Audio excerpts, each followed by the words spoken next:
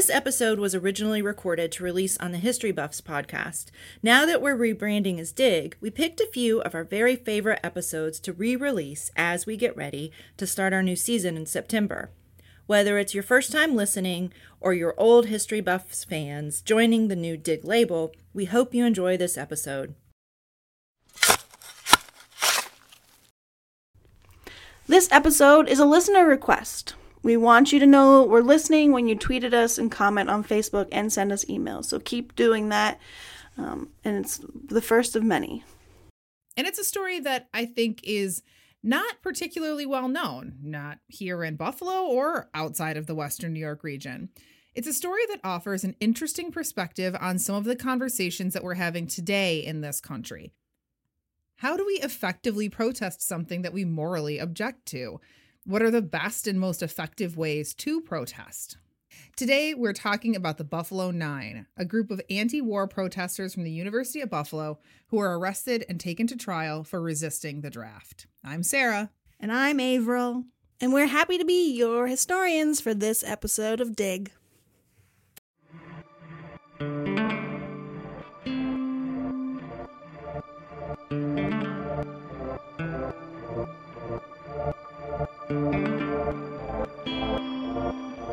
Welcome to Dig, a history podcast.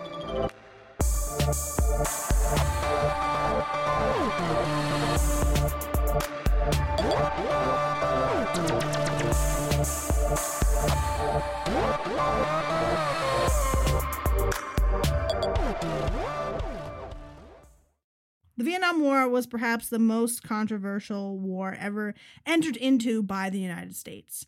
The conflict in Vietnam lasted nearly 20 years, though the height of the United States military involvement was between 1965 and 1975. Our path to involvement in Vietnam is a little complex, and I'm going to really oversimplify here for the sake of time. So after World War II, most of the world was turning toward decolonization. India, for example, gained its independence from the UK in the late 1940s. France, however, wanted to hang on to its colonies in what was then called French Indochina, a colony that included Vietnam, Laos, and Cambodia. They had held those lands, the French had held those lands since the late 19th century, but had lost them temporarily due to World War II, because they were occupied by Germany. During the war, the colony was occupied by the Japanese, Germany's allies. When the Japanese and the Germans lost the war in 1945, the question then arose what to do with this colony. Right. Since other countries were starting to release their colonial holdings, it was sort of assumed that France would acquiesce and let go of their colony as well. But they didn't. They clung to it. They faced serious pressure from both sides. On the one side, pressure from an independence movement led by the Vietnamese communist revolutionary Ho Chi Minh, gearing up for a war of independence, as well as pressure from Chiang Kai-shek, the Chinese leader on the other side, who was pressuring the French not to go to war. Chiang Kai-shek was more or less handed Indochina by the United States, who did not want the French to get the colony back. But the Chinese leader was not super interested.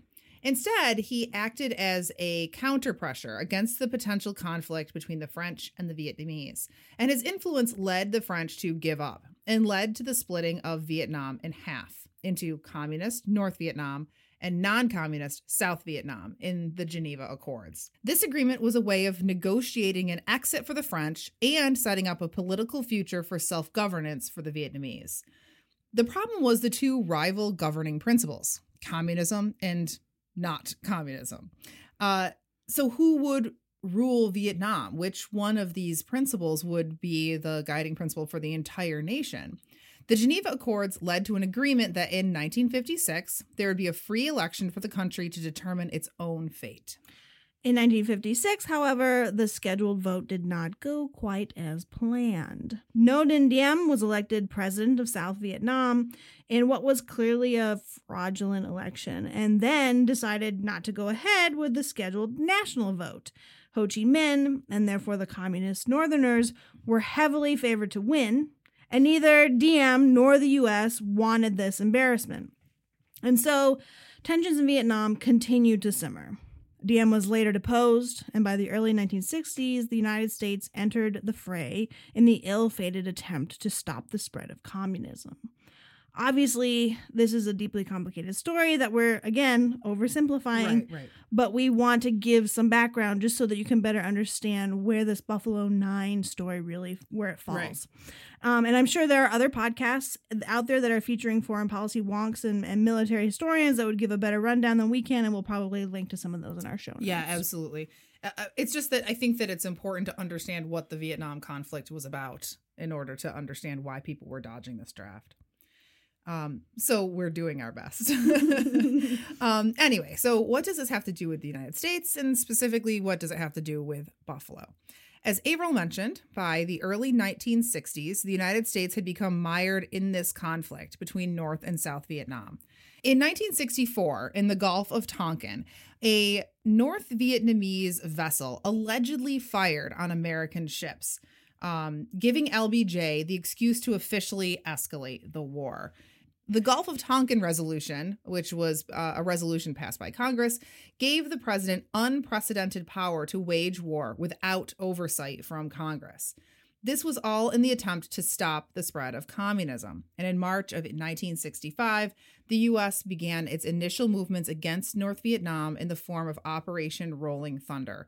And we were at war in Vietnam. And I just want to pause here for 1 second to say that that Gulf of Tonkin incident that happens in, I believe it's June of 1964, but either way, it's in 1964, is later discovered in the leaked Pentagon papers that a stolen, or I should say leaked document that comes out of the State Department in 1971. It's revealed that that incident had been largely fabricated by the State Department in 1964 to craft an excuse to go into Vietnam. So even this basis of the war that was given in this Gulf of Tonkin resolution was largely falsified. The U.S. had implemented the Selective Training and Service Act of 1940, which authorized the beginning of a draft in the year before the U.S. entered World War II. Which, of course, proved prescient. Conveniently prescient. The draft was extended with the Selective Service Act of 1948, which required that all men between the ages of 18 and 26 register for a potential draft. This was partly designed to beef manpower back up. The military really dwindled down to 1.5 million men in 1946, which Truman, in all of his wisdom, considered dangerously low during the early years of the Cold War. Okay, so I just wanted to interrupt you there to say that, as you can probably guess, the reason that the military kind of demobilized so quickly and went way back down to 1.5 million men is kind of obvious, right? It was men who had enlisted during the war who then wanted to come home, get their discharge papers, get married, use their GI Bill, and live in Levittown. They did not want to continue to serve. These were not men who were signing up to be career Army military officers, right? So with that in mind, there was an aborted attempt to require mandatory military service from all men of this age, something like what they have today in Israel, but it was considered un-American and rejected. Which I think is really strange that would be considered un-American, because what's more American than putting on the uniform and serving your country? I mean, that's held up as the most American, most patriotic thing that you can do. So I find it really interesting that maybe it's the element of choice. I really don't know the answer here. I just think it's interesting. I think it's absolutely that demanding that every American man do this one thing is, the American dream is to live free and whatever. Die hard? No. And die hard, yeah. But actually, now that you say that makes sense because pressing into service was like one of the reasons that the Americans broke free from the British, right? Right, and one of the reasons for the War of 1812 as well. Mm-hmm. But it also makes me think of a debate that happens, kind of a rhetorical debate, I should say, that takes place after the Civil War with the draft that happened during that war, where there's sort of a fight over which veterans are the more upstanding citizens, which ones deserve more praise from the country, those who volunteered or those who were drafted. And they universally agree that volunteers are better than people who were drafted, even though they did the same thing. Right. They did the same work. Yeah. They got the same wounds. There's something sort of mythological about volunteering. Yeah. And I think, I mean, it's like maybe a terrible example, but even that HBO series, The Band of Brothers, like that's a theme of the whole series, is that the guys who come in as Easy Company are all the guys who volunteered, as opposed to the guys who come later who are the draft, sort of the draft guys. And they're treated differently and looked down upon even within the ranks. Right, because they waited. They didn't volunteer right away. They waited to be drafted. Exactly. Yeah. Even though they're there and doing the same thing. And dying at the same rate. Right. Exactly. They did draft some men, though very, very few, between 1948 and 1950 to really help meet manpower needs in occupied territories during the early Cold War. During the Korean War in the early to mid 1950s, many more men were conscripted, numbering over 1.5 million.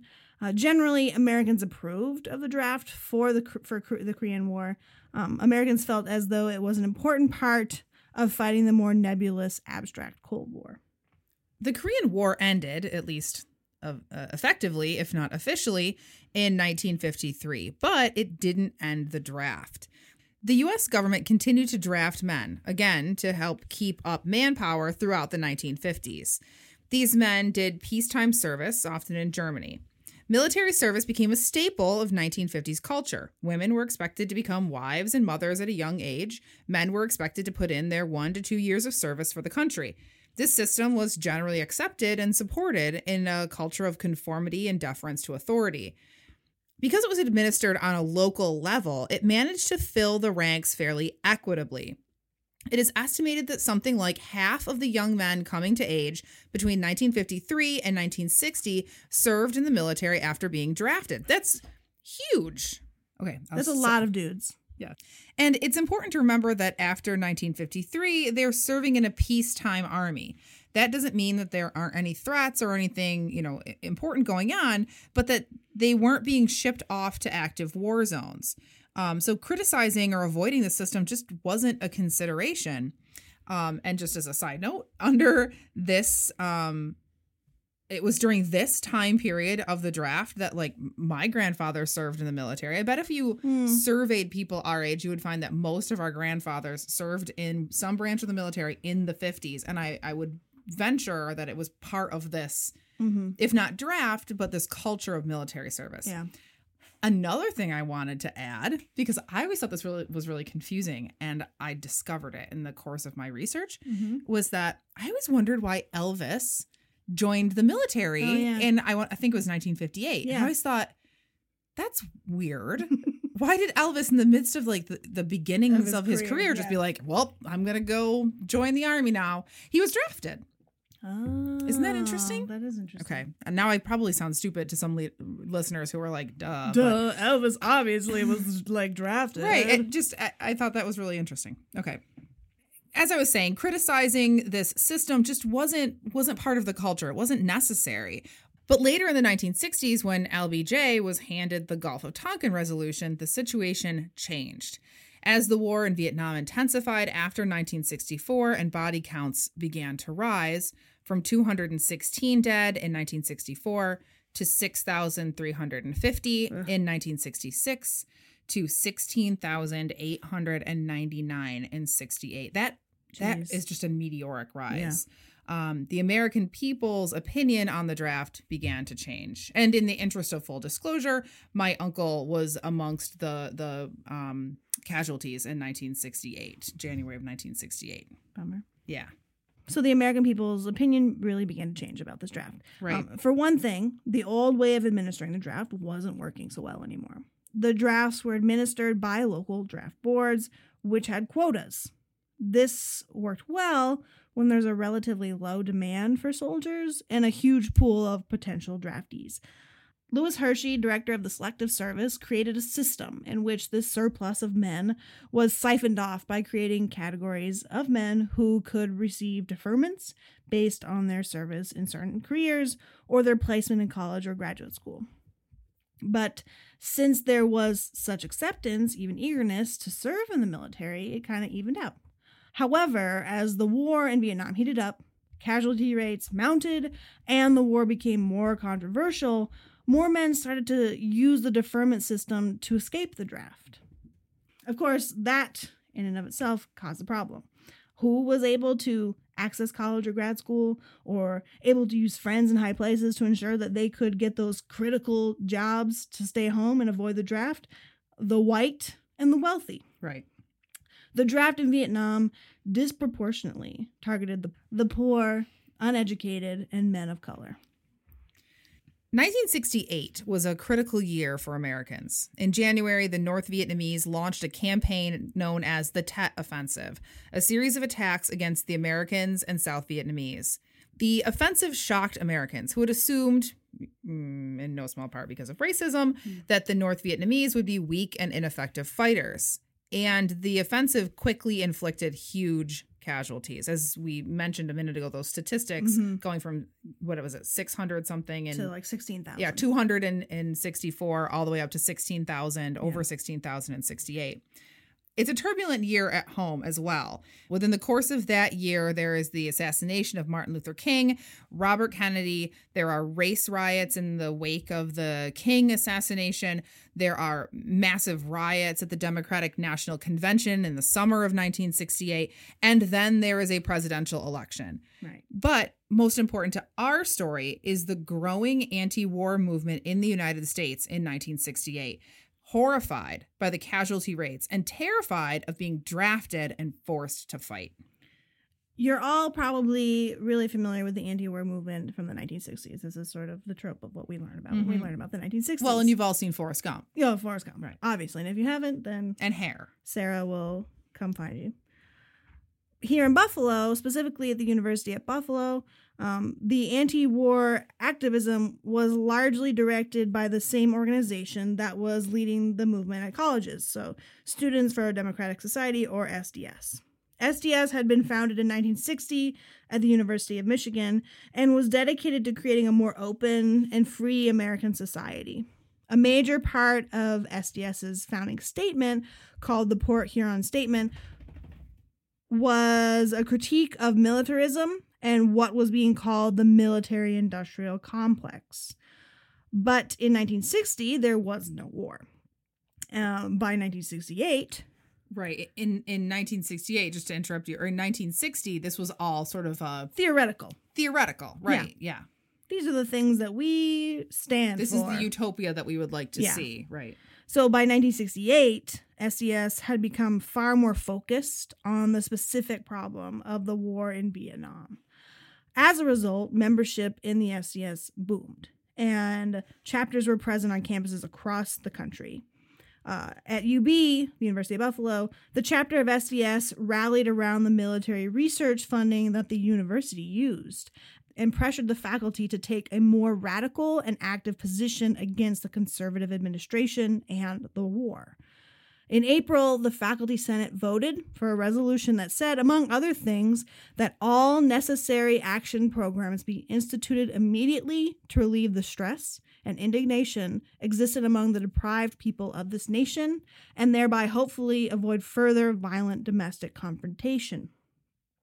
SDS wanted, however, to get their anti-war protesting out into the community and not limited to campus.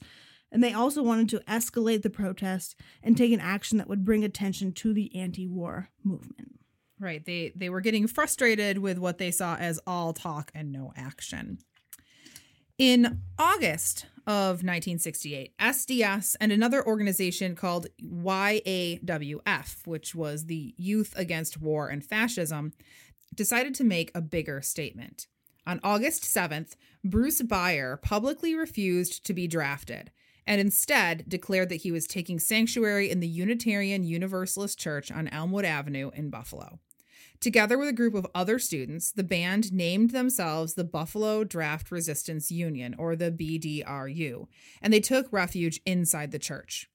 Outside of the church, it was sort of a party. Young people lay on the grass in the sun, listening to Judy Collins, singing protest songs, maybe using some illicit substances.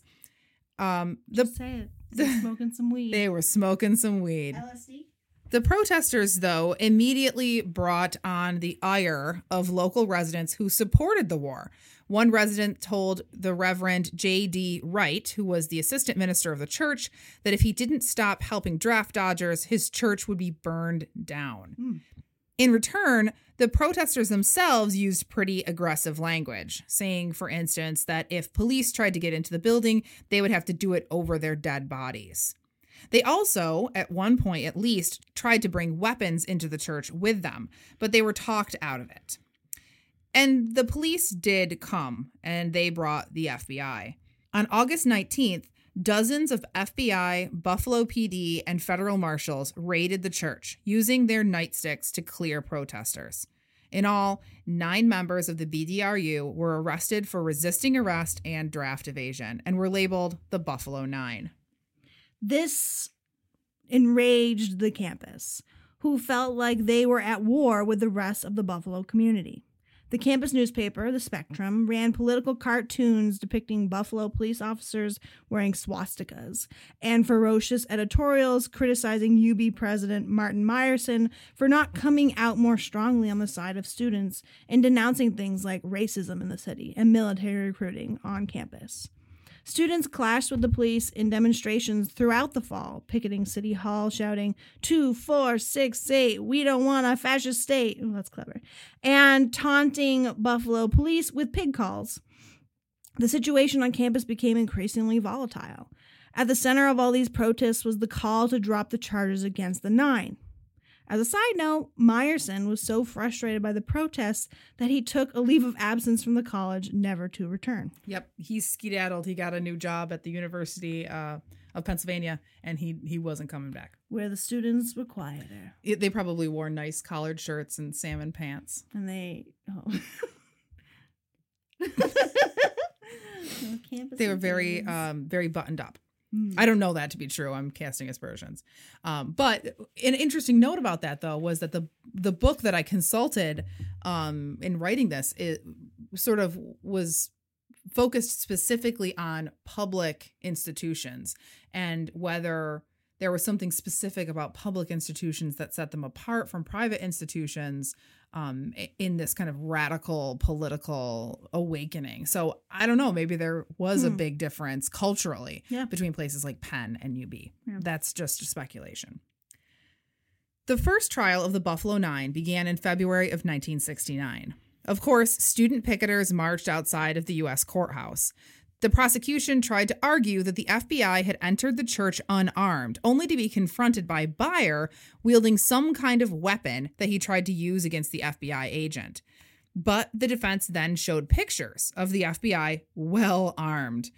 The defense was very in your face about the case. The defendants described themselves as quote unquote working class and explained their actions as part of an opposition to the capitalist class, a kind of attempted destruction of the bourgeoisie. However, Bruce Byer, the ringleader of the Nine, was convicted, and in March 1969 was sentenced to 3 years in jail. In September, the next trial began, inciting even more protest. 700 students stood outside the courthouse shouting, "Ho, ho, Ho Chi Minh, NLF is gonna win." The NLF was the National Liberation Front, which was a communist movement within Vietnam that was trying to reunite Vietnam under a communist regime. So that's really taunting, right? Right. Like, we're going to lose this war and the NLF is going to win. Again, the trial ended up being almost as much about the legitimacy or the illegitimacy of the war as it was about the particulars of the case. Right. And as it had in the spring, the second trial led to unrest on campus, fueled by anger from SDS and other groups regarding the university's involvement with something called Project Themis, a scientific study that was being conducted by several colleges, not just UB, that was funded by the Department of Defense. According to a report from the Committee on Armed Services in 1970, Themis touched on several research areas: selection, surveillance, navigation and control, energy and power, information processing systems, technology of military vehicles, materials, environment, medical, behavioral, and social sciences. So very broad, very veiled, and also with pretty broad potential military importance. When the trial concluded, 2 of the 9 were acquitted, 1 had his charges dropped, and 2 were convicted. Combined with 2, 4, that's only 5 of them. Yeah, there was 2 trials. Oh, okay. The first trial, this was after the first trial where Beyer was convicted. This was the rest of them. Go away. Combined with the anger over Themis, UB was once again something of a powder keg. SDS and YAWF unleashed some of their anger on ROTC offices on campus, burning their files and books in a massive fire.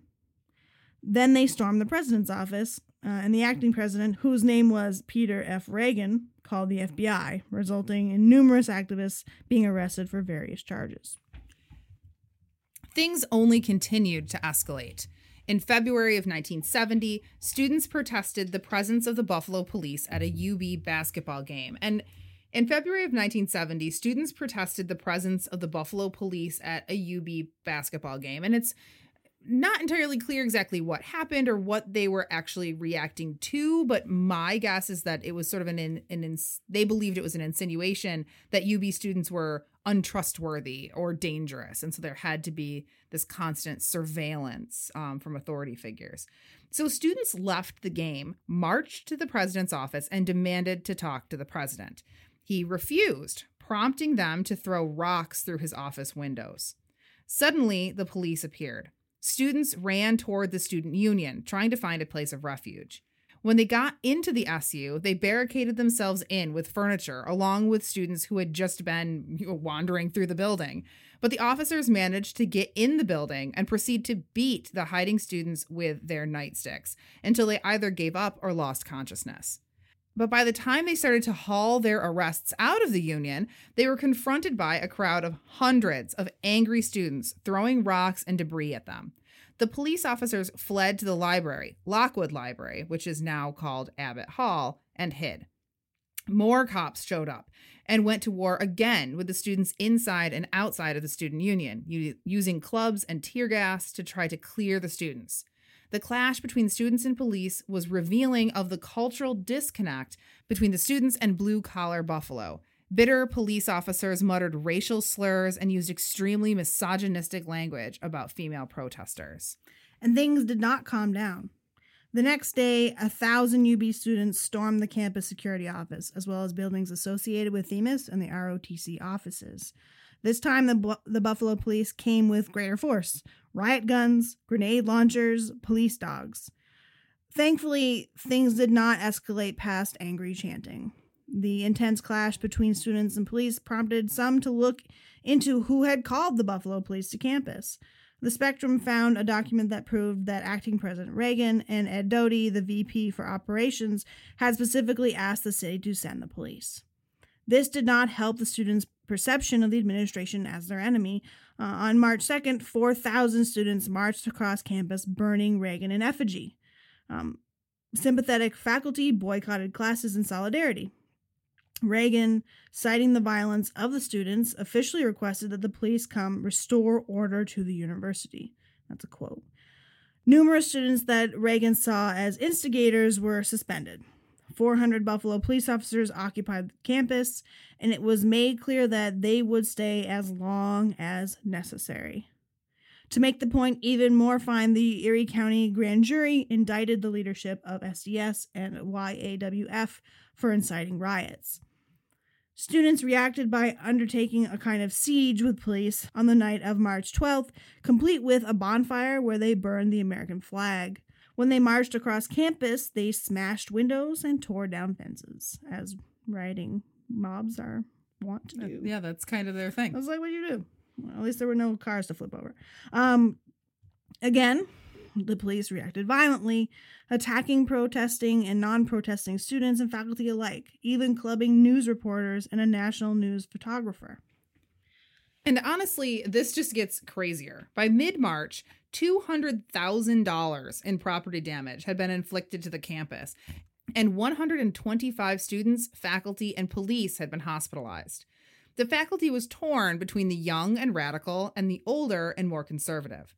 And this book that I read that I mentioned before described one faculty member in particular this way, quote, "the radical historian Michael Frisch," which just delighted me because Avril and I have both taken classes with Dr. Frisch, and Indeed. he really is a fascinating man. Yeah. So I was kind of, I don't know, got a little bit of a thrill of picturing Dr. Frisch being kind of the leader of this revolution among the faculty. I wonder if this was pre-banjo days. Oh, I don't know. Maybe he was doing it with a banjo slung over his shoulder. Banjos and anti-war songs. Well, Dr. Frisch and another professor suggested that the faculty occupy the president's office to protest the president's use of force against the students. 45 professors went with Frisch on March 15th. And the numbers here are, I think, what is one of the things that is most interesting to me. Right. 4,000 students Yeah. marched in that parade where they were burning the president in effigy. That's, even today, Yeah. that's an incredible proportion of the student body. Yeah. It's an immense number of people. Who are being sort of radical and protesting, man. Right. And even just these 45 professors, obviously UB has an enormous number of professors, but to have 45 professors in one place. Presumably mostly tenured. Well, and that becomes a problem later on as the tenure versus non-tenured. But I just think that the numbers here are really telling. Staggering, yeah. So again, 45 professors did join Dr. Frisch on March 15th.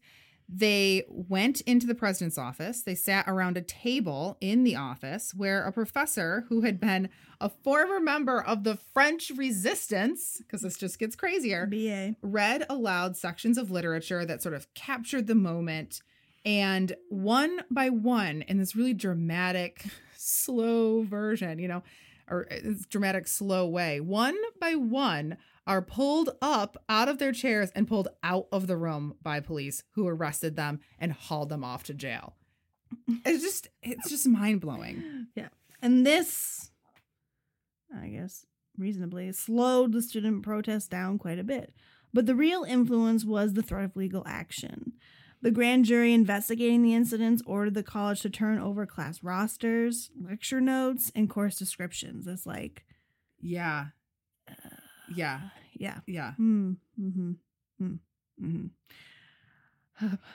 And the grand jury made it clear that anyone who publicly took a stand against the war could be investigated and or prosecuted. And again, in their syllabuses, in their lecture notes, they don't mean people who are just like in their personal life anti-war, which they didn't want that either. Yeah. But what they don't want is professors teaching with a quote unquote political bent. Yeah. Which sounds so scary. familiar. Yeah, Oh, which that is too. really scary. Yeah. I mean, not familiar. Obviously, we're not at this point. Well, but it rings true today, I think, because there are a lot of people who are afraid that this could happen. That this could, yeah, absolutely. And clearly there's a precedent for it. Yeah. On May 4th of 1970 at Kent State University in Ohio, 13 students protesting in a protest that was not unlike the one at UB Right. were gunned down by the Ohio State Guard. 4 of those who were shot died. 9 more were wounded. At UB, students were horrified and also terrified. Right. Thousands participated in an imagined funeral march to show their solidarity with the mourning in Ohio. I just want to pause you there to say that one of the students who was shot at Kent State, a man named Thomas Grace, ended up, he was from the Western New York area. He moved back to Western New York, survived, obviously, his wound, and then went on to come back to UB and get a PhD in our history department. What? Yeah, in the 90s. And now he teaches at ECC. Son. Yeah. We famous. He's a very, very nice guy. So after this imagined funeral march, After Kent State. Kent State, things really began to fall apart for reasons that were both internal and external. First, and most important to our story, Bruce Baer, the ringleader of the BDRU, who was sentenced to 3 years in prison, jumped bail and fled to Montreal, spent 6 months in Canada working on getting access to a fake passport, and then finally moved to Sweden, where he was given humanitarian asylum. In 1972, he moved back to Canada, where he spent the next 5 years trying to avoid the draft and his prison sentence for dodging it. This left the campus organizations like SDS and YAWF without strong leadership. Those who remained pushed the envelope and tried the patience of the campus community, such as the Spectrum printing full-page images of couples having sex, alienating the large conservative Jewish population. Purposely. Yeah. 2 of the more radical faculty members were denied tenure, and some of the faculty who might have been sympathetic but were also committed to maintaining peace created a kind of coalition with President Reagan. I know, isn't that funny? It is funny. To maintain calm on campus. Some of the administration officials, such as deans or provosts, also left. While Reagan agreed to drop the charges against the 45 arrested faculty members, the radical left community continued to be attacked by the blue-collar community. Conservative politicians in the city denounced the student leftists as outside agitators, not our own kids. A student organization with headquarters in Allentown was firebombed, and the police bullied peaceful demonstrators. While Buffalo continues to have a very active and vociferous community of left-leaning political activists, they never quite regained the momentum of 1969 and 1970. And despite the intense protesting in Buffalo, because Buffalo was going to stop it. Well, right. And I mean, that's kind of a silly thing to say, but there's a real belief by protesters that they're affecting change. Sure. Right. And do they necessarily think that burning the president in effigy on UB South campus, or what is now UB South campus, is going to stop the Vietnam War? No. Right. But they thought that it was going to do something nationally. Right. And it did. It did. When combined with the nationwide movement. Yeah. And even then there was a lot more. There was a lot more to the end of Vietnam than protest. But at least at this sort of climax of activism in Buffalo, that was not the moment that ended the Vietnam War. Right. No. But Bruce Baer was determined not to let the United States forget the sin that was this war, even as the rest of the country was ready to move on after 1975 and the conclusion of at least our part in the war. In 1977, Baer walked across the Peace Bridge as an act of radical peace. Get the symbolism? Get the symbolism? Which is Peace Bridges in Buffalo, by the way. Oh, yeah. I'm sorry. The Peace Bridge is the cute little bridge that connects Buffalo to Fort Erie. Yes. Which is in Canada, yeah. Ontario. And so he walks across this bridge, and he understood sort of the symbolism, the power of what he was doing, or at least he conceived of it as something that was tapping into the history of this place. In an interview, he highlighted the story of this small stretch of water between the United States and Canada, connected by this bridge, where loyalists escaping the Revolutionary War had escaped into Canada, where escaping slaves had fled the United States and escaped into Canada, and where refugee draft dodgers and deserters had all escaped into Canada. And he thought that it was particularly important that he turn around and walk back and face the music, you know, not necessarily to be a martyr, but to kind of force Americans to understand what they were going to have to do to someone in order to uphold this war. Does that make sense? Makes sense. Okay. He was joined by a former U.S. attorney who had agreed to represent him, and a former Marine Vietnam veteran and former POW. And they were also followed by 40 more Vietnam veterans in a powerful demonstration of condemnation of the war.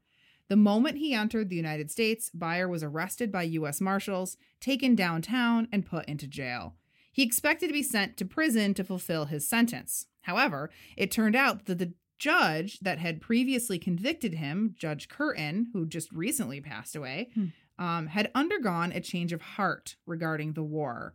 Instead of sending Byer to prison, he released him on his own recognizance initially, and then ordered him to 30 days in prison.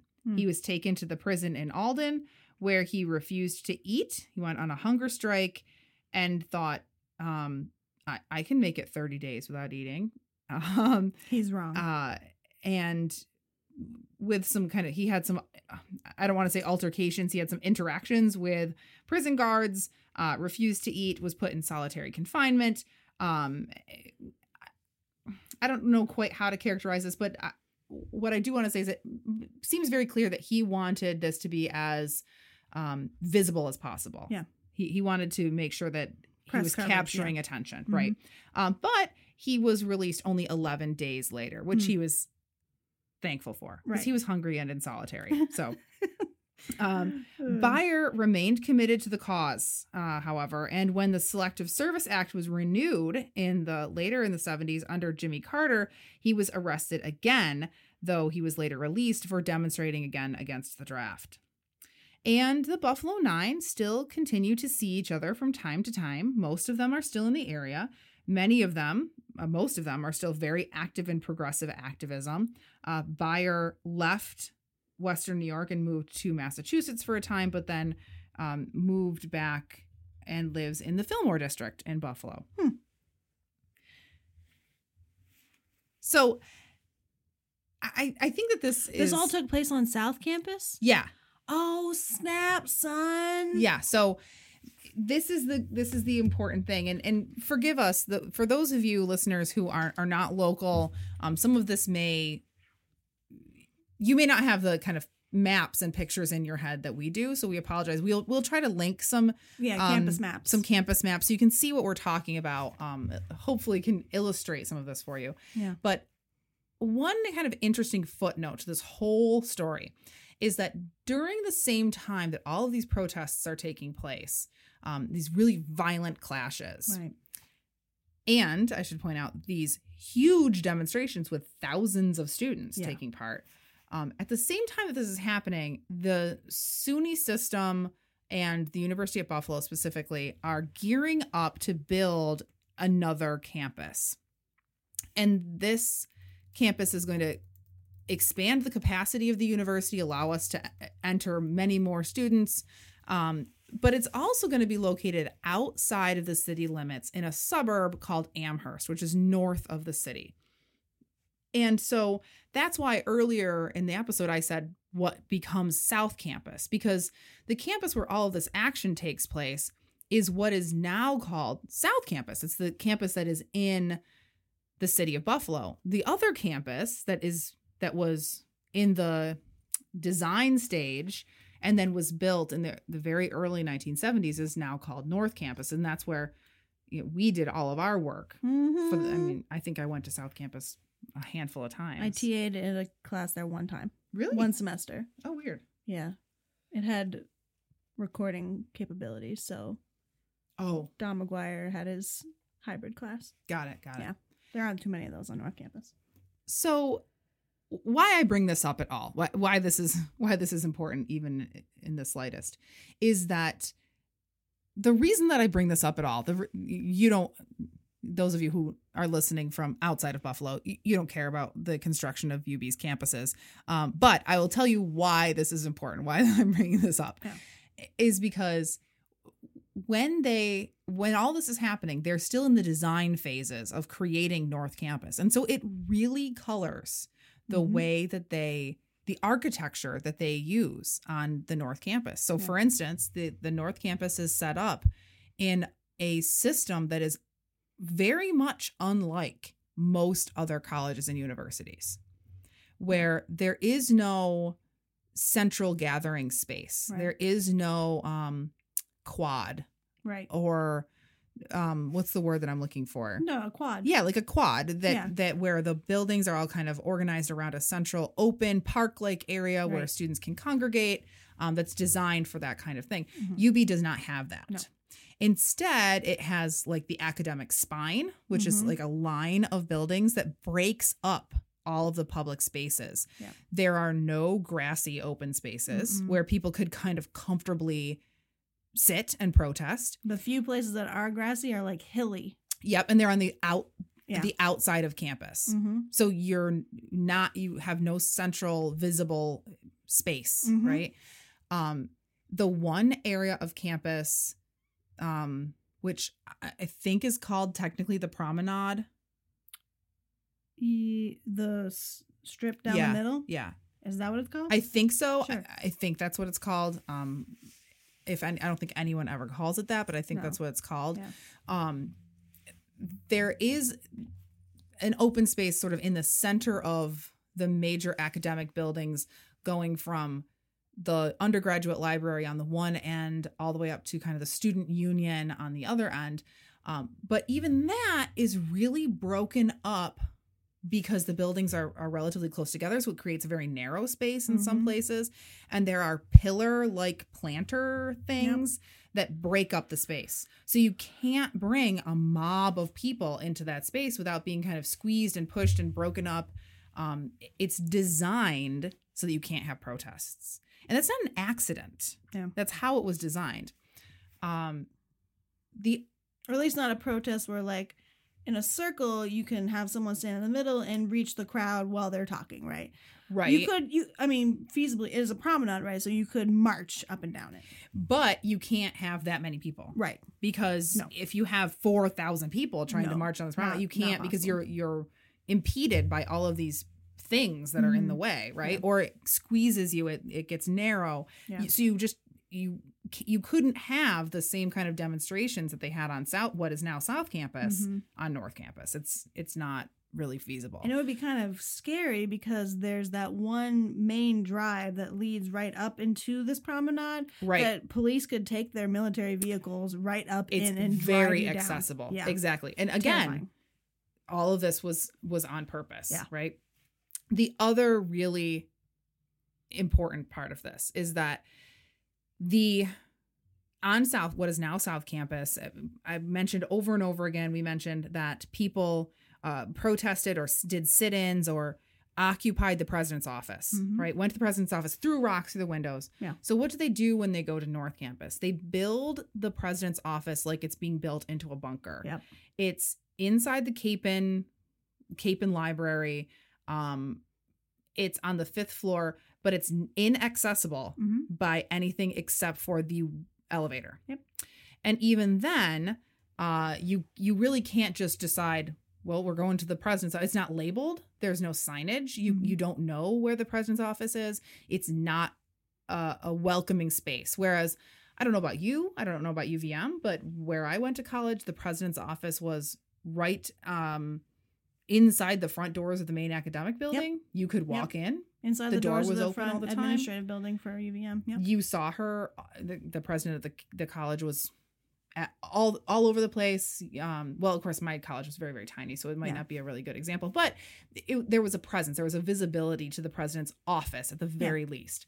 Heck, And- you could, at UVM, you could see the president's house pretty easily. Oh yeah, it was right behind campus. Oh yeah, the president's house was right, off of campus, but Yeah, but but right down the barely. road. Yeah. And there were events there all the time. Yeah. So UB, when they go to North Campus, they take the president's office totally out of the mix. Yeah.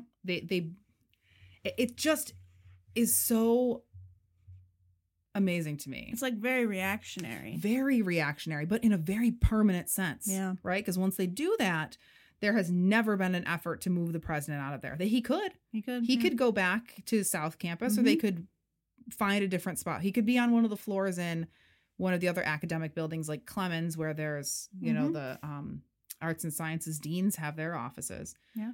But it's never moved. And so the effect of this is that it makes it has become much more difficult to have a wave of protests the same way that there was in the late 60s and 70s. And even I've been at UB now for this will be my 10th year that I've been in Buffalo and on campus, more or less. Yeah. I've never seen any kind of demonstrations or protests that were more than maybe 100 or 200 people. I've never even seen that. It's not a particularly political campus anymore.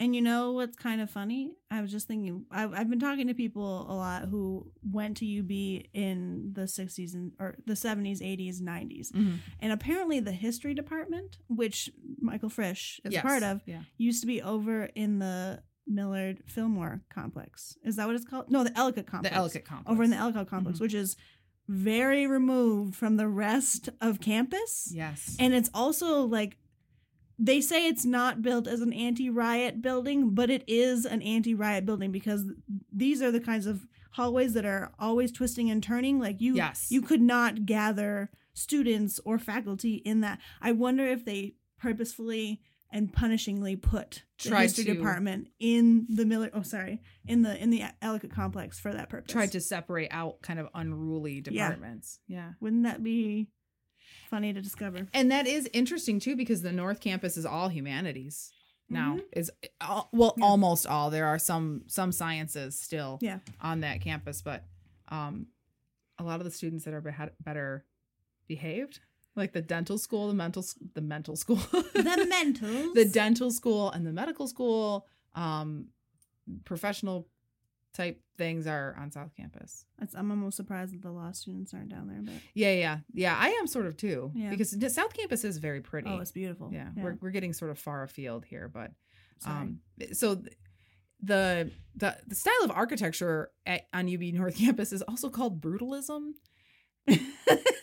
Which is that feels right. Yeah, and especially learning this. Yeah. I think that there's something there, right? Yeah. That they're really trying to, I don't think our current president is sitting in his office like, crush their spirits. Yeah, I don't think he's like evilly petting a cat on his lap or something. But I think that there was somewhere, even if it was maybe a subconscious thing, a thought of, we are going to ensure that they will understand the authority here, right? Yeah. Through this brutalist architecture, which really is... it looks like it's really tough, sad office complex, like a office park. Yeah, it's like boxy, very boxy. Yeah, gray, not green tones. Yeah, not green. No green spaces to speak of.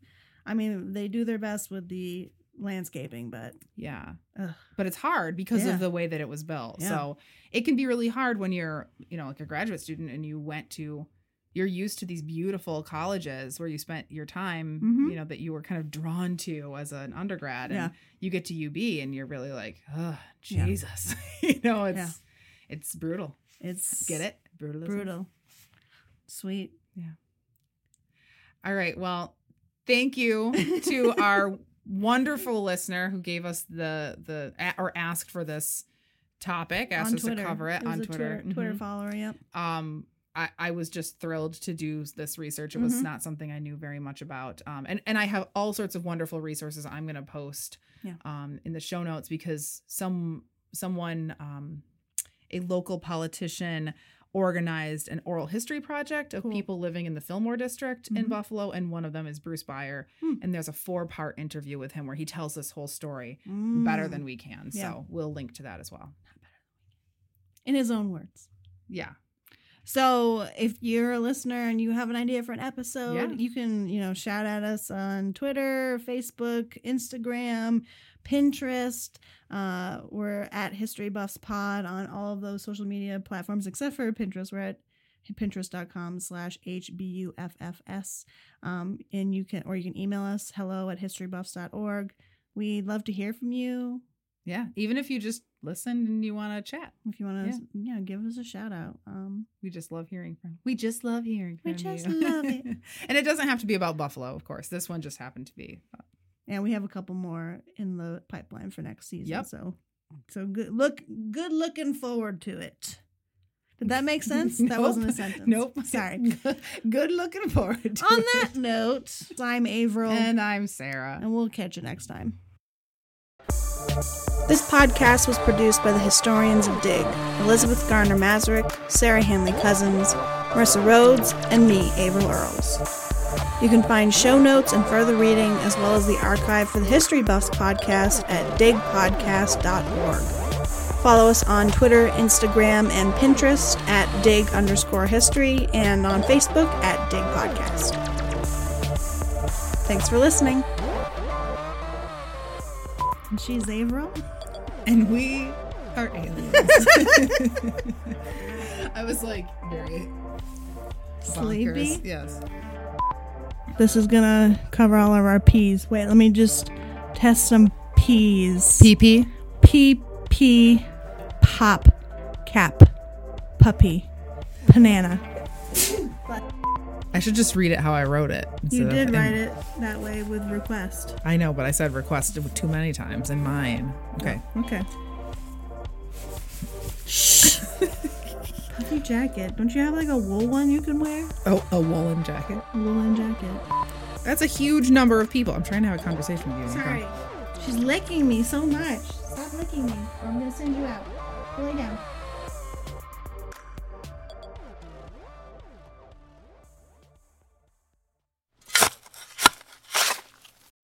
When you need mealtime inspiration, it's worth shopping Kroger, where you'll find over 30,000 mouth-watering choices that excite your inner foodie. And no matter what tasty choice you make, you'll enjoy our everyday low prices, plus extra ways to save, like digital coupons worth over $600 each week. You can also save up to $1 off per gallon at the pump with fuel points. More savings and more inspiring flavors make shopping Kroger worth it every time. Kroger, fresh for everyone. Fuel restrictions apply.